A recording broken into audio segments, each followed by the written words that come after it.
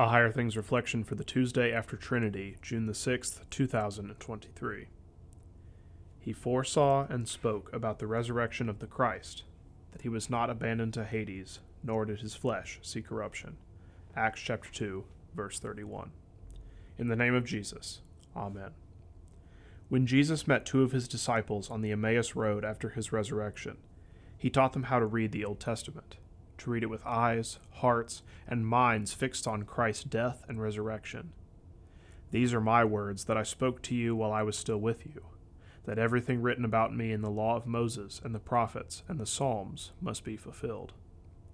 When Peter delivered his sermon in Acts 2 on the day of Pentecost, he was preaching what he had heard Jesus teaching, that all of God's promises and prophets' words of the Old Testament are found and fulfilled in Jesus. In today's reading from Acts 2, Peter quotes two Psalms of David. First is Psalm 16. What's Psalm 16 about? David and Peter tell us. It's about the Messiah, the Holy One, Jesus. In Psalm 16, David foretells what Jesus, the Son of David, will do. He will die and be buried, but he will not see corruption. Jesus was not abandoned in the grave. Jesus rose again from the dead, and in doing so, Jesus, the Son of David, fulfills David's words. Psalm 110 is the next psalm quoted by Peter. The Lord says to my Lord, "Sit at my right hand, until I make your enemies your footstool." Psalm 110 is another messianic psalm, pointing to the work of Jesus the Messiah. Peter moves us from Jesus' death and resurrection to his glorious ascension and his reign on the throne of heaven. In Psalm 110, David proclaims the victory and triumph over the enemies of the Lord. Which enemies are those? Sin, death, and the devil.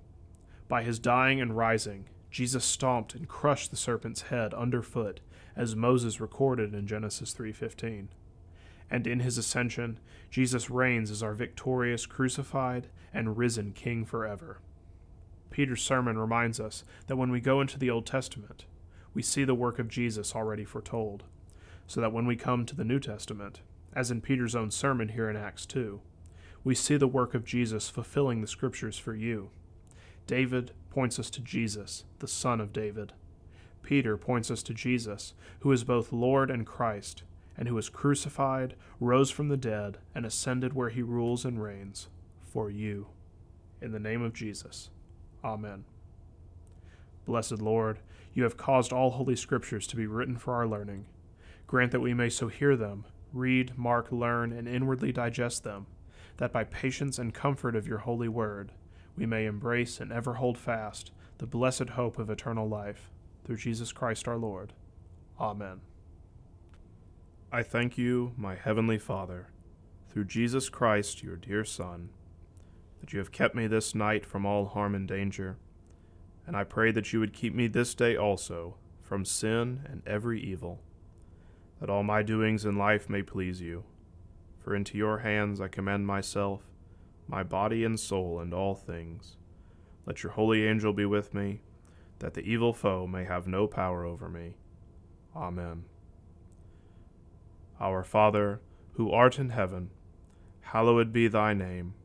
Thy kingdom come, thy will be done, on earth as it is in heaven. Give us this day our daily bread, and forgive us our trespasses, as we forgive those who trespass against us. And lead us not into temptation, but deliver us from evil. For thine is the kingdom, and the power, and the glory, forever and ever. Amen. I believe in God, the Father Almighty, maker of heaven and earth, and in Jesus Christ, his only Son, our Lord, who was conceived by the Holy Spirit, born of the Virgin Mary, suffered under Pontius Pilate, was crucified, died, and was buried. He descended into hell. The third day he rose again from the dead. He ascended into heaven, and sits at the right hand of God the Father Almighty. From thence he will come to judge the living and the dead. I believe in the Holy Spirit, the holy Christian Church, the communion of saints, the forgiveness of sins, the resurrection of the body, and the life everlasting. Amen. With tragedy, sickness, and political unrest everywhere around us, it can be difficult to find hope. Newspapers and social media seem to be plagued with headline after headline of sin, death, and destruction. How can we find hope in these seemingly hopeless times, and how can we provide hope for others? Reverend Dr. Matthew Harrison provides encouragement in his book, Take Courage, Hopeful Words for Hopeless Times. He reminds readers of God's words of hope and promise, and points us toward trusting in Jesus during our temporary earthly struggles. Take Courage, now available from Concordia Publishing House.